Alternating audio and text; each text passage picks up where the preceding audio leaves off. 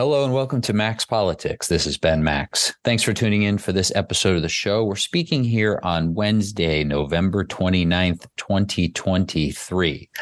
As listeners of this show surely know, New York City Mayor Eric Adams is embroiled in a federal investigation into his campaign and administration, an investigation that broke into public view in early November when Adams's chief campaign fundraiser's home was raided by the FBI, part of a series of raids carried out that day and other investigatory measures taken before and after that included the seizure of the mayor's electronic devices.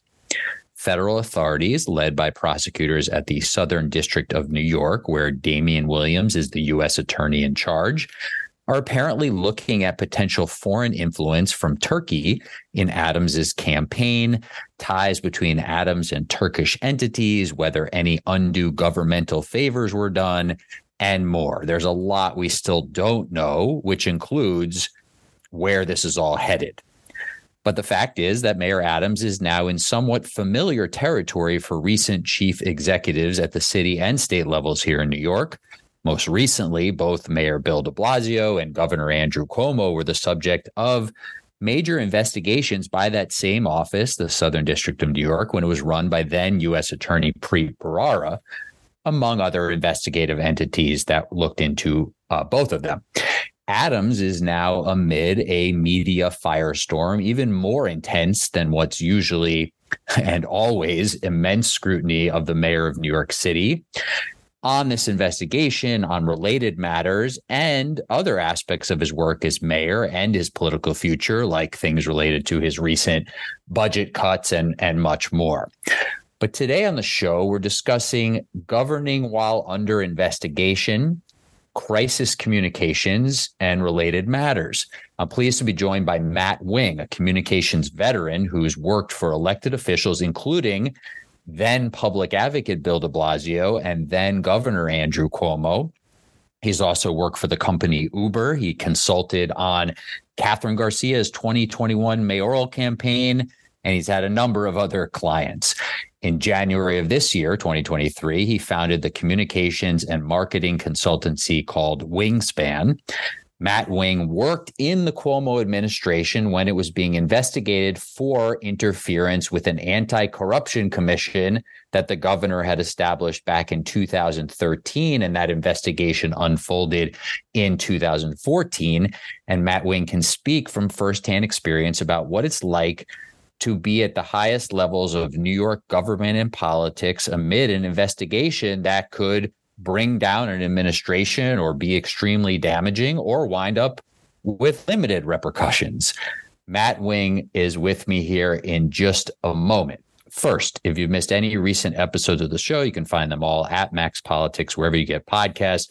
I've had some great recent conversations with guests looking at everything from previewing the 2024 elections in New York, which are going to be extremely consequential, especially for the House of Representatives, to a discussion about how zoning rules factor into New York City's housing crisis. I also was joined on the show recently by New York City Council Speaker Adrian Adams. I had a conversation a few weeks ago on the show with New York City Comptroller Brad Lander and other great guests and episodes. You can find them all at Max Politics, wherever you get podcasts. But Matt Wing is with me now. Matt, thanks for joining me. How are you?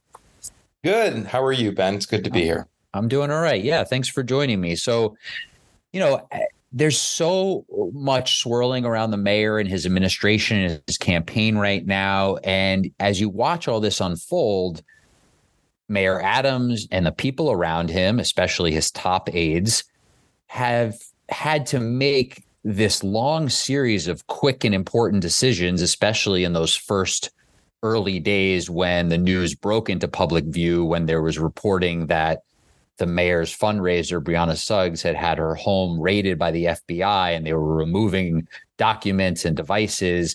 And the mayor had just landed in Washington, D.C. and decided to return to New York.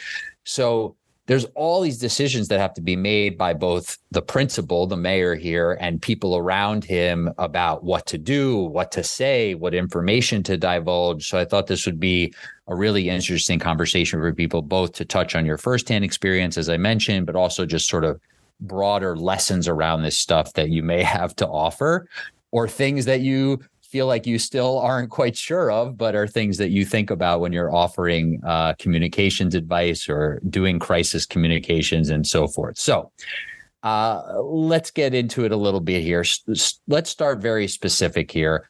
What did you make of the mayor's decision? He landed in Washington, D.C. He talked about going down there for important meetings related to trying to get more federal help for the migrant crisis.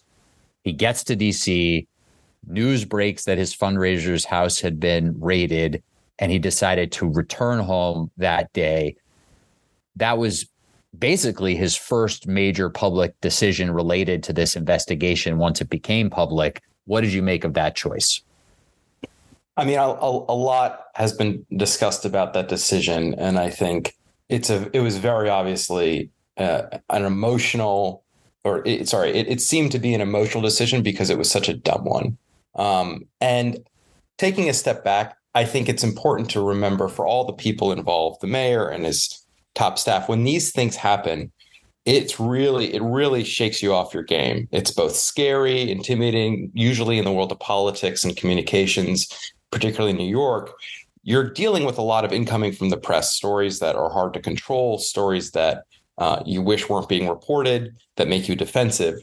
But when you throw in the added layer and pressure of a federal investigation, the stakes are raised, both because not only do you have to deal with the problem of how do you manage this in the media, but what you do in the media can have very real consequences for if the investigation leads to indictments or doesn't lead to indictments. If you're indicted, if what you said hurts you in the court of law or helps you in a court of law.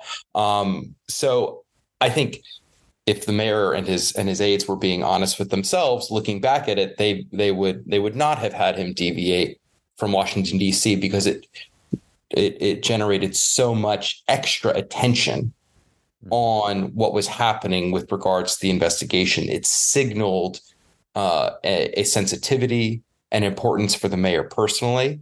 And his explanations of why he went back just don't really make any sense. Logically, he, in one of his media availabilities, first said that he's the kind of leader who likes to be on the ground. He wanted to show both his campaign team and the city hall team that he was there and leading by being present. But again, that doesn't really track, because when you're facing a raid by the FBI of someone on your campaign team, there's not like there's some huge benefit or moment to you being present there. In addition, he then contradicted himself and said, well, actually, I wanted to be there because I'm a man, and Miss Suggs was going through a really difficult moment, and I felt bad for her, and I wanted to comfort her. And then in that same press conference, one question later, or a few questions later, admits that he didn't talk to her that day. So if you were going back to comfort her because you were so worried about her, why would you then not be speaking with her that day? It just doesn't add up. And I think the person who he's to some degree more and more deferred to in these communications with the media on this investigation, I think the title Special Counsel Lisa Zornberg has taken the more smart and appropriate strategy that you should take when you're facing this kind of scrutiny, which is say as little as possible. Because usually, and the mayor is a really gifted communicator. He's often really good when facing tough questions at distracting, at sort of making news in other areas to get away from whatever the tough topic of the day is. But this isn't an investigation is one where the more you say, the more questions you invite that are then going to be hard to answer. And so the best course of action is to, from the get-go, basically set up a firewall where you say, look, there's an investigation. We're going to do everything that's appropriate and, cooperate fully. And in order to prevent the investigation from being impeded in any way, we won't be commenting on it publicly. And yes, the press are going to hound you and they're going to continue to write stories about it and they're going to ask you more and more questions. But the more you say, the more material you give them to ask about and the more risk you create for yourself. None of these stories are going to be good for you. It's not like if a reporter asks a tough question about why the FBI raided a city hall staffer's house and your campaign aide's house, you're going to have some great answer that's going to change the story. The story is going to be bad. So let the story be bad and don't put yourself in further jeopardy. So I guess that leads me to a two-pronged question, which is, if you're operating as a government official and at least some of this relates to government work, potentially, don't you sort of owe the public more transparency than that? I mean, you're sort of coming at it clearly here in this strategy as, you want to sort of protect the principle and, be very careful about how damaging the media attention is. But isn't there some responsibility of transparency? And then what about the notion that sort of full transparency is it's also its own sort of potentially good strategy, or is that not a potentially good strategy? When you're dealing with an investigation, public transparency and media spin as your priority goal ultimately is harmful. And that may not be because you necessarily have something to hide. It's because one of the things that happens in a federal investigation is you are at risk of having yourself and your aides brought in to the U.S. Attorney's Office under subpoena or voluntarily for an interview, during which you're questioned. And, if the FBI is in the room and you lie to the FBI, that's a federal crime. So if you make statements in public that then you contradict in a private interview, even to a small extent, you're putting yourself at risk. The more you say on the matter, the more material you're giving the federal prosecutors and the FBI to ask you about, and the more scenarios you're creating for you to contradict something that someone else said, maybe not maliciously, maybe because you just remember it differently. And you don't, the benefit of whatever you're going to say publicly for what's going to be a bad story weighed against that consequence it's so out of skew, it doesn't make sense. But even putting that aside, to your larger question, does the mayor or his team or his campaign owe the public transparency around an ongoing investigation? I actually think they don't at all. And here's why. It's Please. One thing when you're indicted, as Senator Bob Menendez has been and his wife, and there's a series of charges laid out in a court document that lists, allegations of wrongdoing. Even in that instance, you're innocent until proven guilty. At least that's what we say. But with regard to, when you're a public official, you're not really given that benefit of doubt. Even frankly, in a courtroom, more often than not, defendants are not given that benefit of a doubt. Most juries assume you're there because you did something wrong, even if you're not guilty of the ultimate crime. I think before you even get to that stage, when you're just under investigation, which means the federal government or a local district attorney is doing their job and looking to see if something is wrong, frankly, it shouldn't be in the public realm at all, especially for public officials, because I think a lot of investigations ultimately lead to nothing. The Moreland investigation is a great example of this. There was a ton of press coverage about it. There was a lot of scrutiny of it. There was a lot of commentary about it, both from the U.S. attorney at the time, from candidates, because it was during Governor Cuomo's then reelection. Ultimately, at the end of the day, not a single charge was brought. So what was owed to the public in that instance did the governor, did any of us, or did the U.S. attorney, were we sort of under some mandate to tell the public, well, the U.S. attorney isn't sure about how the governor used his authority with regards to the Moreland Act, and he thinks maybe something inappropriate happened. So while he's trying to discover that, the entire thing should be monologued to the press? I don't really think so. I actually think it's incumbent on everyone, and obviously it's hard because the press job is to report news, and it's news, to avoid the feeding frenzy that creates this urge to play up coverage up into the indictment because people want to be first. Sometimes there's not an indictment, in which case, what was the point? What did the public learn that was so important? Certainly part of these discussions and this relates to a lot of conversation, even currently related to the former governor, Cuomo. There's certainly things, and we heard this from the former U.S. Attorney Preet Bharara, and we've heard this from other prosecutors and such, that just because there aren't charges filed doesn't mean there weren't questionable behavior wasn't done, ethical lines blurred. We saw prosecutors say that Mayor de Blasio had really sort of like crossed the spirit of the law, even if they weren't going to charge him with actually breaking the law.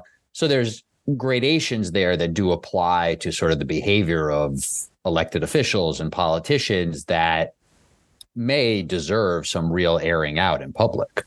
It's perfectly appropriate for it to be aired out in public. My question is it appropriate for prosecutors and prosecutors' offices who are conducting investigations that are not in the gray area, or not even gray area, in the moral area of ethics, but are in the black and white area of the law? Are they the appropriate people to be doing the airing out, especially when the power that they hold in that dynamic is so great because of they can issue subpoenas, because just the fact that they say, let's say tomorrow, the U.S. attorney says, I'm going to investigate Ben Max just because I'm interested in seeing if perhaps he's committed a crime. That immediately in the eyes of the media, cast, or even in your general reputation, put aside the media, cast doubt on you because it's an authority figure saying something may be wrong here. And that's the part that I would say is probably not appropriate and probably shouldn't be in the public realm until there's an indictment. If good government groups, if opposing candidates, if other elected officials and other agencies whose purview is this space, is appropriate expenditures of campaign funds, disclosures of campaign funds, want to air out discrepancies by the mayor and his team, they should. That's entirely appropriate. I just don't think people with active subpoena power who then can bring charges should be doing that, because the implication is if they think something could be wrong, then they're going to indict. Mm-hmm. And oftentimes they don't, because they're by and large responsible federal prosecutors who know that they're not going to bring a charge that they don't feel they can likely prove in a court of law. And if that's the bar that they're weighing it against, public commentary on it before they've made that decision probably isn't appropriate. Mm-hmm. Right. And there might be very valid reasons for opening certain investigations or following certain threads that then don't lead to charges, obviously, and less so sort of on, although surely it's, happened at some point over time or many points over time, but less on the whims of someone over political differences or things of that nature, where in most cases, prosecutors, I think, act relatively responsibly about ways in which they decide to open up investigations, although there's always those split second decisions around which threads to follow and what, investigatory measures to pursue and all of that goes into a lot of this. Okay. I briefly mentioned this investigation where you were communications director for Governor Cuomo at the time. You mentioned Moreland, just to give listeners a little background, because now we're talking a decade ago. So I have a lot of people probably listening here who are actually not that familiar with what happened. You're making us feel old. Hey, I hear you. I hear you. So let's get into sort of the specifics of this experience. I'll very briefly give a quick background here, but fill in any blanks that I leave if you want on sort of just a very brief sort of context, which is Governor Andrew Cuomo wins election for the first time in 2010, comes in as governor in 2011. There have been all sorts of ethics issues and corruption problems in Albany and elected officials. There were additional corruption scandals involving members of the legislature. The governor came in promising to clean up state government. He was also coming in not that long after Governor Eliot Spitzer had resigned, and then Governor David Paterson didn't seek election because of his own scandal.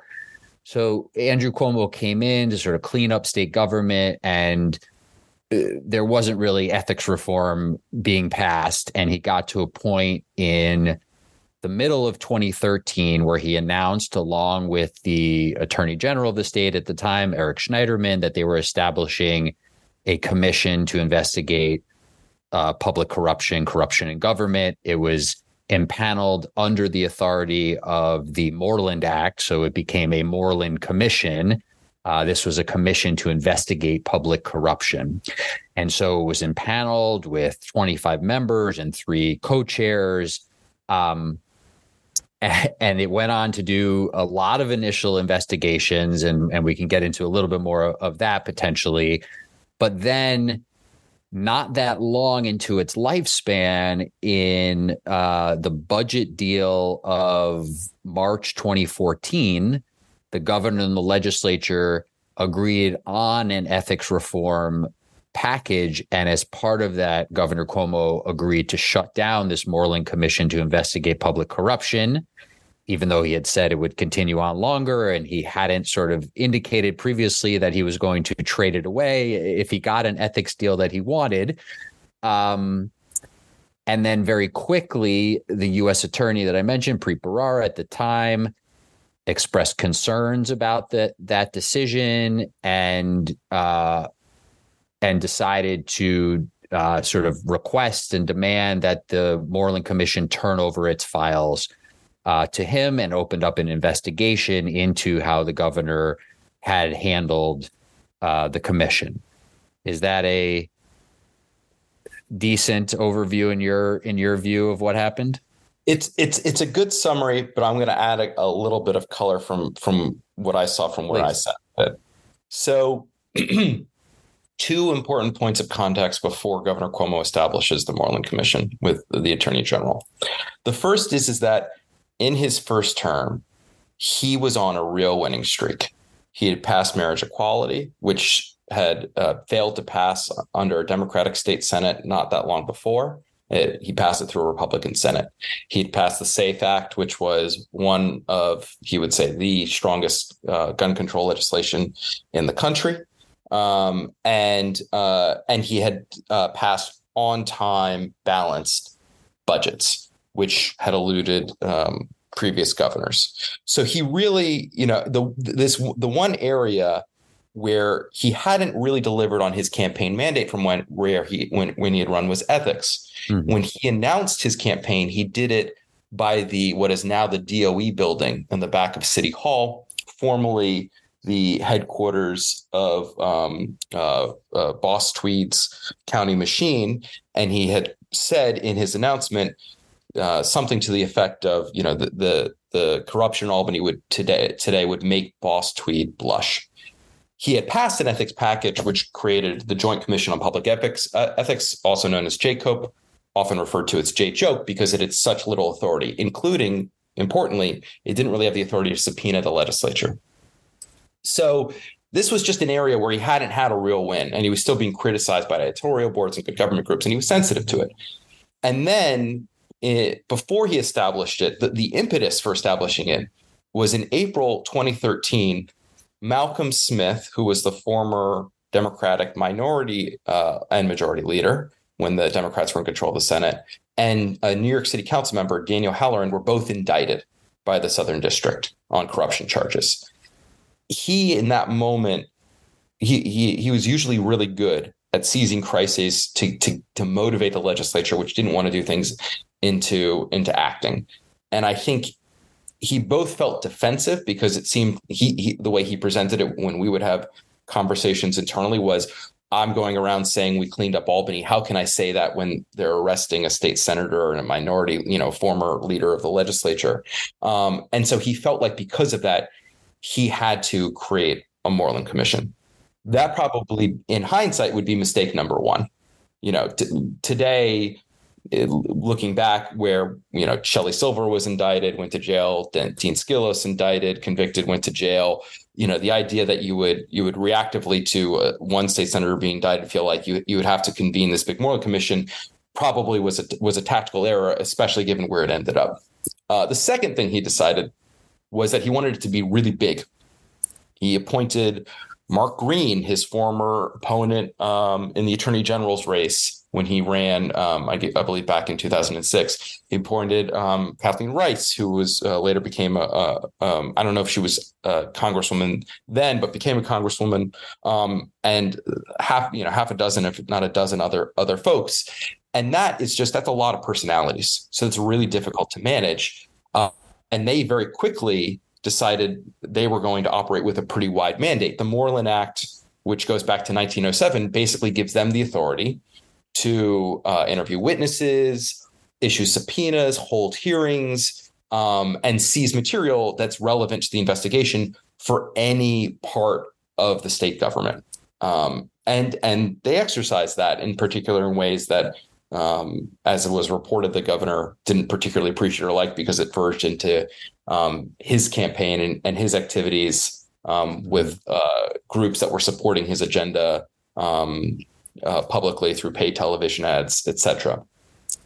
So it went from this thing that he had sort of announced with a great fanfare in that summer, and gotten a lot of accolades from the press on, and where he sort of went too far. As you pointed, I think he at some points mentioned it was going to be an quote unquote independent commission, when in reality it wasn't. He had appointed it. He could obviously argue, I want this commission to do what I want it to do. But once you say it's going to be independent, it's harder to say and justify moments when you're going to tell the commission, do this, don't do this.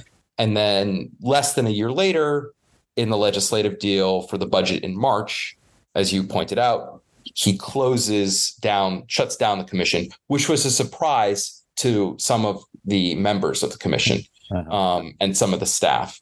And he does it for an ethics deal. If anyone out there can cite one notable thing from that ethics deal, I would be amazed. I think the biggest piece was a pilot for public financing, but in just the comptroller's race, which doesn't make a ton of sense. Well, and then never happened. And then nobody participated. It was voluntary, and nobody did it. And then a campaign finance program went away for a bunch of other years, and now we've got one that's getting off the ground now, which is good. We'll see how it goes, but yes, it's I believe Kathleen Rice was a DA at the time, and Nassau right. DA. Sorry, thank you for the correction. It's been a long time. Oh, so no, you didn't say anything definitive there, but she went on to Congress. So one thing I don't want to do in this discussion is try to relitigate whether the governor did anything inappropriate, or we could get into some of that, but for the purposes of this conversation, let's try to mostly stick with this question of how do you sort of govern amid this firestorm, crisis communications in these moments, sort of reflections on leadership and communication in government. And I think one thing you hit on that's not exactly this, but I did want to ask you about, as you were saying, this seemed to me, as you got at a little bit here, just talking about former Governor Cuomo as, a political figure and an immense, impact on New York State in a variety of ways over more than a decade as governor.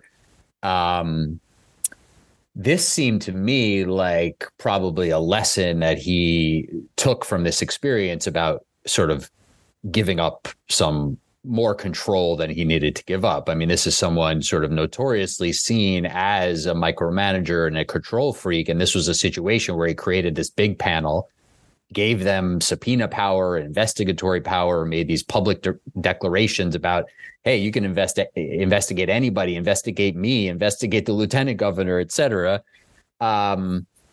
And then it sort of got away from him a bit, and maybe, in a good way, potentially pursuing real leads and so forth. But in terms of some of sort of these questions around control and message and communications and government and leadership, it seemed to be a lesson, at least that he probably took away from that, about how much control, he would continue to exercise over things going forward. Is that something that you saw from that? Yeah, I think Governor Cuomo, for better or for worse, and oftentimes, especially in the latter half, was for worse. Like he exerted a lot of control and tried to exert a lot of control over the functions of government that he was in charge of, and in general, the political world around him. And I think if there's one through line between what's going on with City Hall today and what happened with both the creation of and then the investigation of Moreland, the real answer is always don't overreact. Because that's, at least in Moreland, that's what we did. We overreacted in each instance. We overreacted to the indictments of state legislators by creating the Moreland. He overreacted by branding the Moreland as this kind of cure-all and making claims for what it would be that wasn't really true to how he wanted it to exist. When the Moreland then did things that he saw as potential threats, he overreacted to those threats. Because it's one, if he were to say, I'm going to let this play out, let them subpoena whoever they want, I don't really care. I mean, at issue, and it's been a long time, so I may get it wrong, but I think we're subpoenas to with relations to ad buys the Community to Save New York was doing, which were just advancing his legislative agenda. I mean, in the world of January 6th and Donald Trump, all of that seems so irrelevant and silly. Just not, the voters would not have cared at all, in my view, at least. And so I think the overreaction to that to then rein them in leads to the members of the commission getting disgruntled, the shutting down of the commission in this kind of sudden, seemingly to them, sudden way, which leads to them being more disgruntled, and then allowing and giving room for the U.S. attorney to step in and decide he's going to get involved in it. We kept making that mistake of overreacting to each moment, trying to fix and make perfect a situation that was obviously an error. Put aside the right or the wrong, the ethics, the good and the bad, or did he do anything inappropriate? It was just stupid. It was just all very stupid. And at the time, it didn't feel that way, right? It felt like everyone cared deeply about what the Moreland Commission was doing. It felt like everyone cared about whether the governor had, quote unquote, interfered with the Moreland Commission, that everyone cared about what the investigation that the U.S. attorney had launched in response. And in reality, as shown by both his reelection then, his reelection 4 years later, and today, where I imagine most people who may be listening to this don't even know what we're talking about, it didn't matter. It just didn't. It wasn't very important. And a lot of time, if anything, was unfortunate about it, probably is a lot of time and effort and energy was wasted on something that didn't serve the public interest, period. And I think that's, for the mayor, going back to your first question, he stops in the middle of what he has said over and over again and still says is the most pressing issue facing New York, the migrant issue, stops focusing on that to immediately return to New York City to do we don't really know what. That's an overreaction. Mm-hmm. It just doesn't make sense. And that's what it's hard. It's really hard to not give into that instinct when you're sort of a deer in headlights. But it's important to, because again, as shown by Moreland, sometimes, and as shown by the investigation to former Mayor Bill de Blasio, a lot of times these investigations don't really result in anything that's all that important or severe. And the best way to ensure that they do, the worst way to handle them and the best way to ensure that you do give prosecutors something to chew on is by overreacting. Well, this is like one of Adams's aides who they apparently turned over because she was telling people to delete text messages. Now, yeah, that might be an overreaction. I mean, it probably is, but also it makes you look guilty, and maybe sometimes it's just a freak out and there's nothing really that bad in the text messages that you're saying for people to delete. But also, if you're freaking out that much, maybe there's some fire there where there's some smoke. I mean, that's where we get into this tricky territory of, are you overreacting because you know there's problems here? Are you overreacting because you know that there might be some things that do get uncovered and you're starting to freak out? Or are you overreacting just because you want to control the narrative so much, but in the end, there isn't actually really anything there? I mean, those things are different in different places. I mean, the degree to which I don't know how close it came for there to be indictments in the Cuomo-Moreland situation, but seemingly Bill de Blasio was really close, and people close to Bill de Blasio were really close back in leading up to the decision in 2017 where they did not charge anybody there.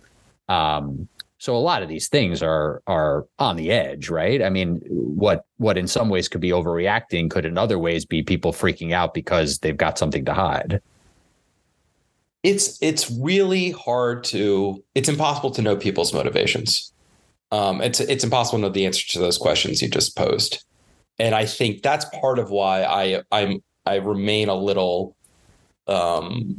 circumspect and hesitant on prejudgment during the investigatory phase, because we just don't know. When there's an indictment, we'll know. Because if the deletion of text messages, for example, leads to an obstruction of justice charge, then we'll know, and that'll be laid out. I think it's the person who has demonstrated so far, at least in the media availabilities, the right posture for the most part to adopt is the mayor's special counsel, Lisa Zornberg, which is basically to say this isn't appropriate for us to talk about, and we're not going to talk about it. Listen, even as someone in media who, wants as much information out there as possible about important matters, I can recognize that there are issues when you have prosecutor offices leaking information, right? I mean, there are problems there. Now, that's not necessarily what happened. I mean, the mayor's fundraiser's home was raided, and I don't know exactly how that information got to, I believe the New York Times was the first to cover it. So that's not the same thing as leaks coming out of a prosecutor's office placing information. But we've seen clearly some leaks throughout this episode, and we've seen leaks in others. Now, I don't know that those are, there's no world in which those are 100% avoidable, obviously. So there's going to be leaks. Offices should run their offices in a way where there's as few as possible.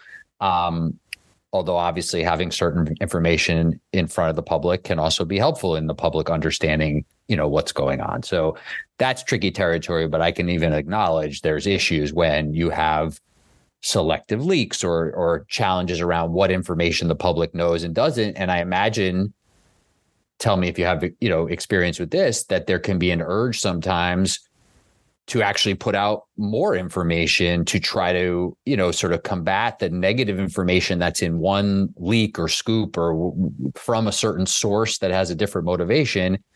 And then you might have a certain motivation to say, well, why don't we leak this information to combat that? Have you experienced, situations like that where you had to really try to decide what sort of tactics and strategies to use that could be really unknown in the medium and long term, but felt like the right immediate response, but a very risky response? Absolutely. The temptation to aggressively respond and defend yourself is high. And especially if you're a public official, because you're in this really rare and uncomfortable position, especially if you're in a position like the mayor or the governor, where basically no one can really challenge you without you asserting your authority or responding aggressively. All of a sudden, you kind of can't, and that's uncomfortable. And I can't speak to how information in Mayor Adams's investigation is reaching the media. I have no idea. I think the U.S. Attorney's Office in the Southern District has an excellent reputation in general. Leaks happen; they're a fact of life. I would assume that I think it's fair to assume that the raid on his campaign fundraisers side wasn't coordinated, considering there was a similar raid on the same day and approximately the same time of a different staffer, and that didn't seem to come to light until much later. In our instance with Moreland, I don't believe it was the U.S. Attorney's Office that was leaking information to the press.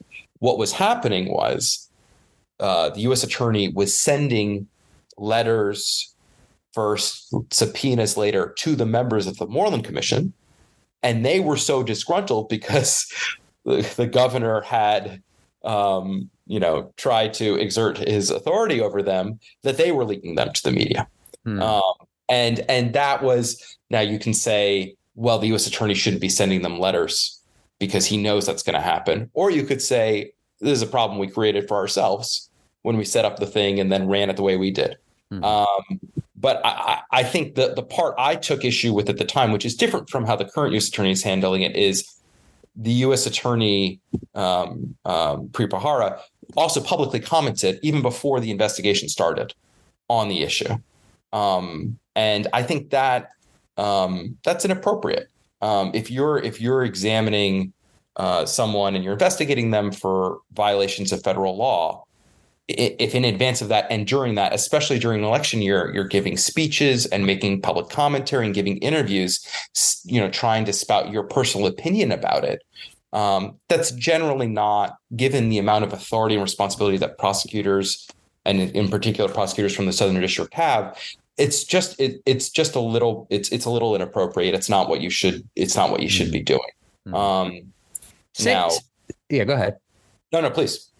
Say a little bit more about this idea of don't feed into it, sort of take the stance that in a number of instances, the mayor's council has been taking at these press conferences, although sometimes the mayor answers some of the questions to give more information. And then sometimes the council jumps in to say, let me field that one. We're not going to be giving out more information. And the U.S. attorney's office doesn't want us to, comment on every development that gets out in the press. But so say a little something about the balance between sort of your stance that should be the line and that should just be sort of repeated over and over again. And I do think, by the way, that if that's the line that the principal takes, the mayor, the governor, whoever it might be, and the people around them about, this is an ongoing investigation. I didn't do anything wrong. We're not going to comment, that type of thing. If you say that over and over again from the beginning, I do think it has some ability to work to some extent. Now, the more information that gets out in various leaks and scoops and other things, the press is still going to ask questions about those things. But if you do have that consistent line, I do think that is somewhat effective, by the way. But talk a little bit about the balance between that stance and that advice that you're giving versus this idea of not wanting to look, scared of the press or not hiding from the press. That the press is going to be asking questions about this stuff. Like I just said, even if you do have a standard line that you just repeat over and over again, how do you sort of balance that, go about the business of governing, create good news, right? This is something I think the mayor has really been struggling with for a while now is, doing more of the stuff he was doing earlier in his term, which is like celebrating certain milestones or, he's doing some of it, but he could be doing more, I think. Announcements, positive news, all that stuff, sort of crafting the public narrative that he says he should have, but he doesn't, quite do enough to craft. So talk about that balance a little bit and sort of continuing to govern, make, announcements, make good news, not look like you're hiding from the press, not look like you're scared, while also sort of taking what you deem as a smart tack towards some of this.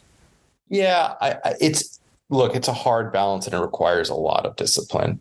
The first rule is it's basically what you laid out. Focus all your attention and energy on everything aside from the investigation. I mean, this is the playbook that the White House adopts when there's an impeachment, which was, I think, first innovated under the Clinton impeachment.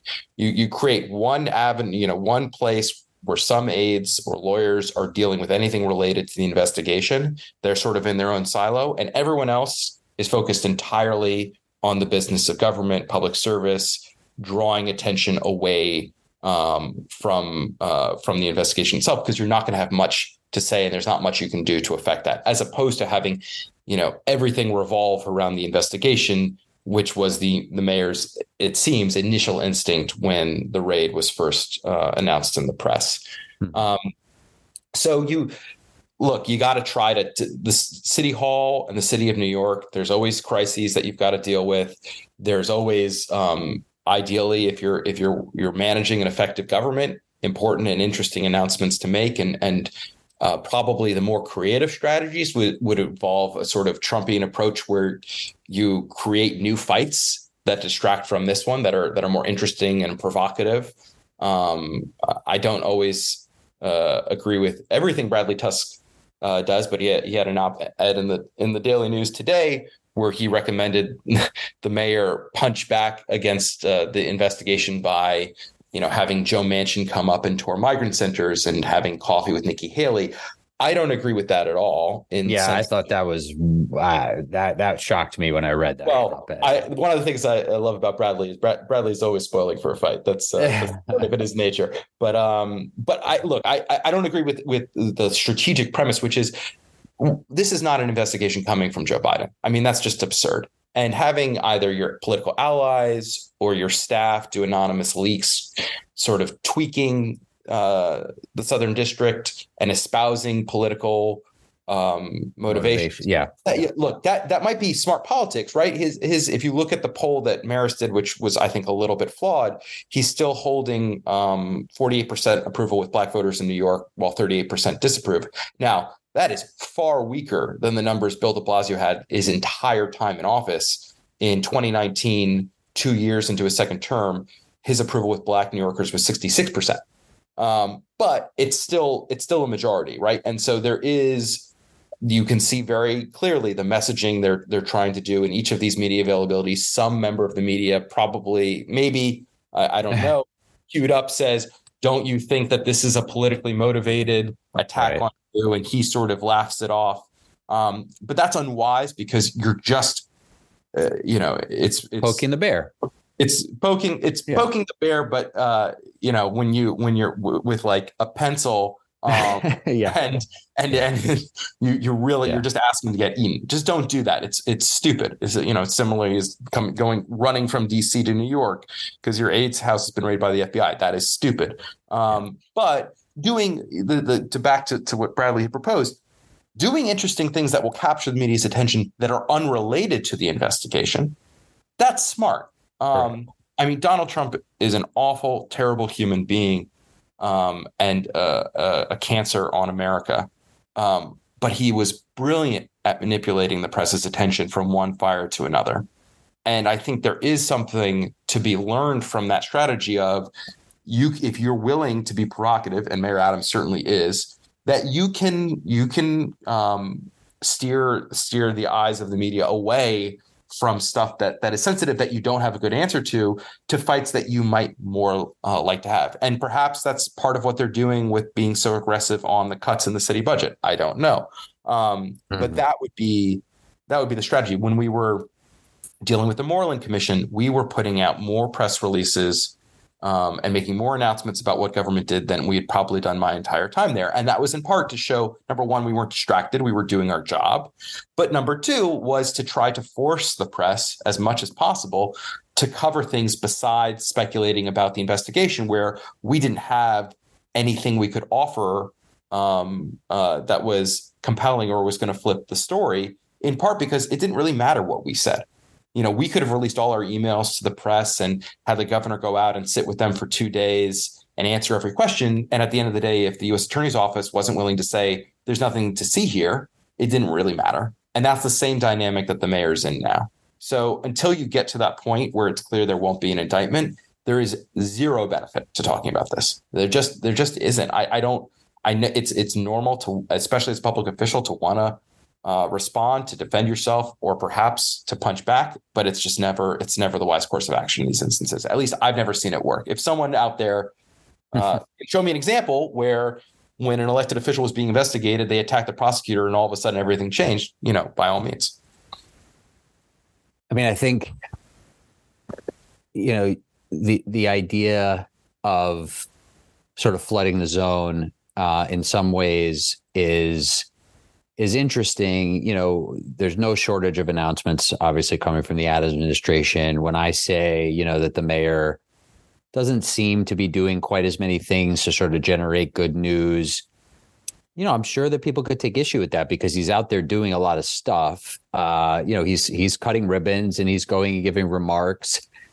But I think, there's so much of that stuff that is seemingly sort of on the, like, it's almost like tier 3 or something of 4 or 5 tiers. It's like, oh, it's an interesting announcement, or it's an interesting appearance at an event that a mayor should go to. It doesn't look, sort of like he's searching for stuff to go to.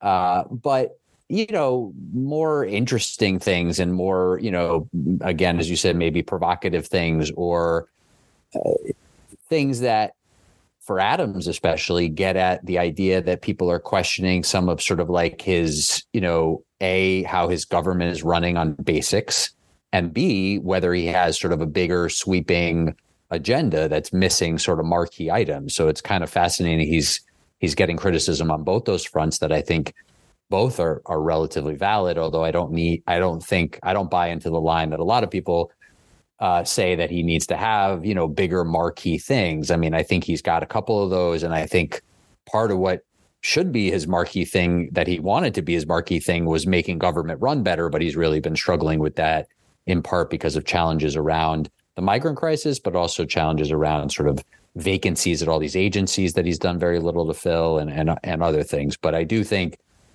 from my perspective, that they are doing a good bit, but it's not necessarily things that seem to be grabbing the sort of press and public attention in a way that potentially could be more helpful to the city and also to his, political standing. I agree. Yeah, and I've sort of felt unsure on how I feel about this strategy of, we're going to do off-topic media availabilities once a week on Tuesdays. Mm-hmm. On the one hand, I get it. It's kind of smart in the sense of, you're hoping that every other announcement you do the rest of the week, you don't have people shouting off topics at the mayor. You don't have the mayor answering off topics and then distracting from that story by giving an answer, say, on the investigation or something else. But in this instance, you're basically then just creating an hour where they're likely going to just ask about this, and you're not going to have much to say. And by the end, the mayor, you can see, loses a little bit of the discipline he probably needs, and sometimes adds too much to an answer, which is natural. Every public official has that happen. When, to your earlier question of how do you not look scared while sticking to a firm line, what we had to face with Moreland was, right after the investigation was announced, we knew the very first moment the governor was going to go before the press was, he was going to get asked about it. And he was going to have to give some answers, towing that line of not looking scared, but also not giving too much away, or saying things that would create problems. And so we did a planning call on it. We ended up deciding to do an economic development announcement in Buffalo. This was in late July. And I remember flying with him on the plane to Buffalo. I'd done it many times, but you could sort of tell that he was both focused and probably a little bit anxious, because this was a high stakes moment. We went to the event. There were folks there. He gives his remarks. We then did a separate room for the Q&A. I remember him going into the bathroom to collect himself right before he went. And then we went out, and he just stood there and took questions for 45 minutes to an hour, and really answered, both defended his point of view on it, which was, I created this commission. And so if I decide it needs to be shut down, that's what I'm going to do. I have nothing to hide, etc. We also had folks from the staff calling around to different commission members who were friendly with to put out statements of support.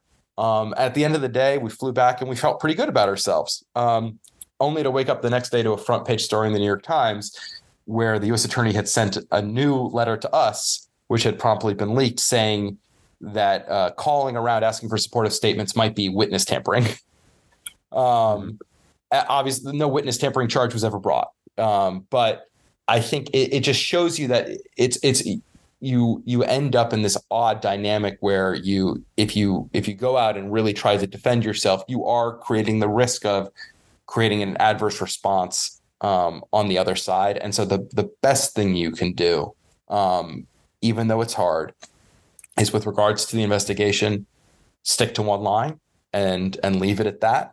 And just deal with the uncomfortable nature of press asking lots of questions. And then 2, go about your day job as aggressively as possible, create other interesting stories through the nature of your work, and don't get distracted functionally within your team by having certain team members dealing with this, dealing with the investigation, and everyone else siloed off from it, which is also, by the way, a really important and good process to put in place to protect yourself legally. I'm speaking here with Matt Wing. He is a communications veteran. He's worked for elected officials and private companies. He worked with then public advocate Bill de Blasio and then Governor Andrew Cuomo. He's worked for Uber for quite a stretch. He helped out on Kathryn Garcia's 2021 mayoral campaign and has had a number of other clients. He recently founded the communications and marketing consultancy Wingspan.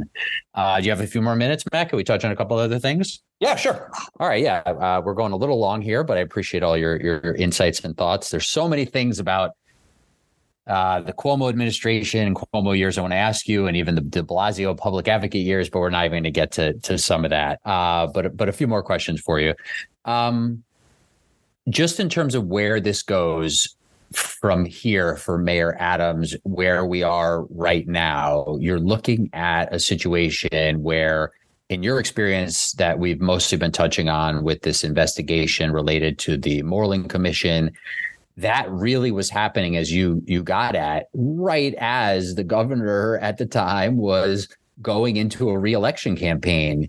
He had won his first term in 2010. He was going to try to win a second term in 2014. All of this happened in 2013, going into 2014.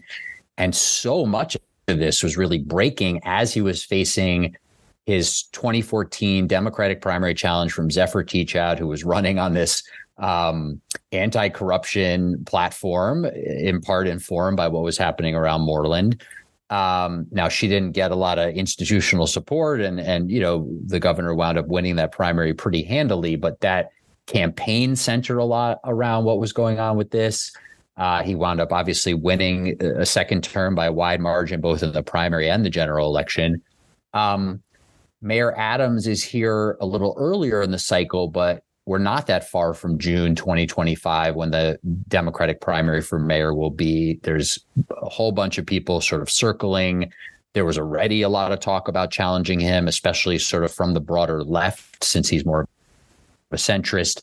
So say a little bit about this investigation hanging over the mayor. We have no idea when it might wrap up. It is the type of investigation where you would expect when if it sort of concludes in some way, especially vis-a-vis the mayor himself, that the U.S. Attorney's Office would issue a statement, because that's now sort of become expected practice given the high profile individuals involved. That's what happened with Bill de Blasio. I don't believe you got that actually with Cuomo and Moreland. We did, just not until. Oh, okay, you did. Oh yeah, right. Yeah. It took quite a while. But anyways, just say a little bit about sort of what you see for Adams here, the electoral calendar, the investigation. Are there things that are very important to sort of think about, keep in mind as he's navigating both governing and the political calendar, opponents coming after him? This is really tricky territory here. Any particular important things for everybody to watch for, or pieces of advice as they're handling this on the campaign side and the government side?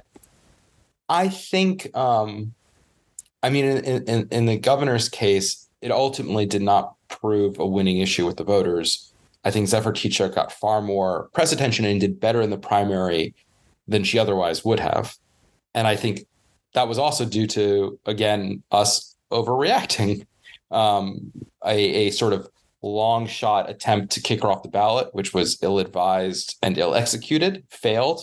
That got her extra attention and motivated her supporters. There was this famous moment where she tries to go shake his hand at a parade and he sort of ignores her, and that got a lot of press attention. In retrospect, who cares if you shake someone's hand? It doesn't really matter.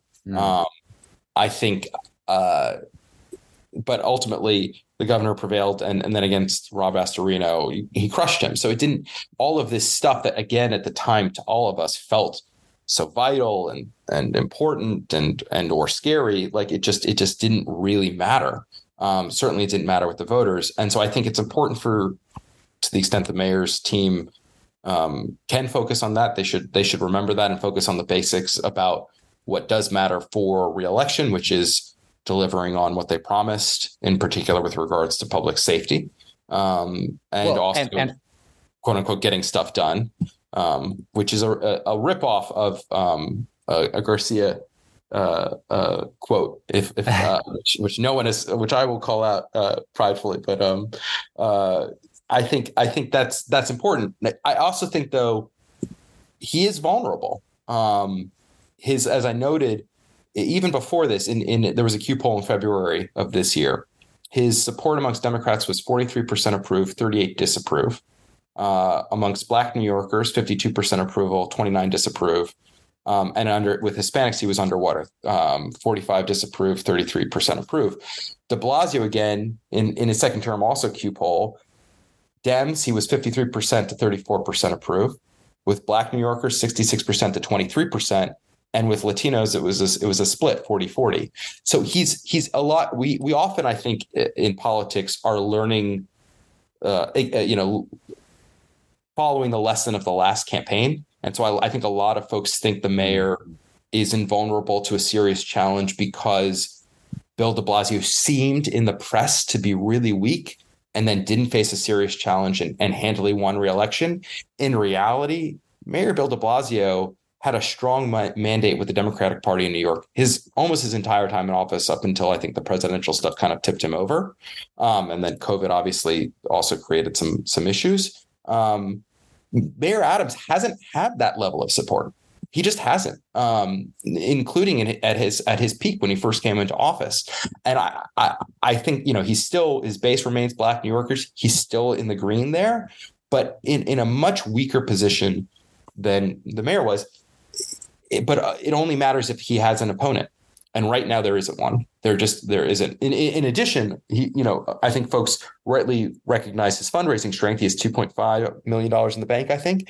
But now having to fundraise for his legal defense fund, that's going to divert energy and attention away from raising for reelection, which he was doing in earnest. So I think regardless of it would be wrong to sort of, and not morally wrong, it would just be ill-advised for folks who are looking to potentially take him on to plan against an indictment, because you just can't control that. You don't know if that's going to happen.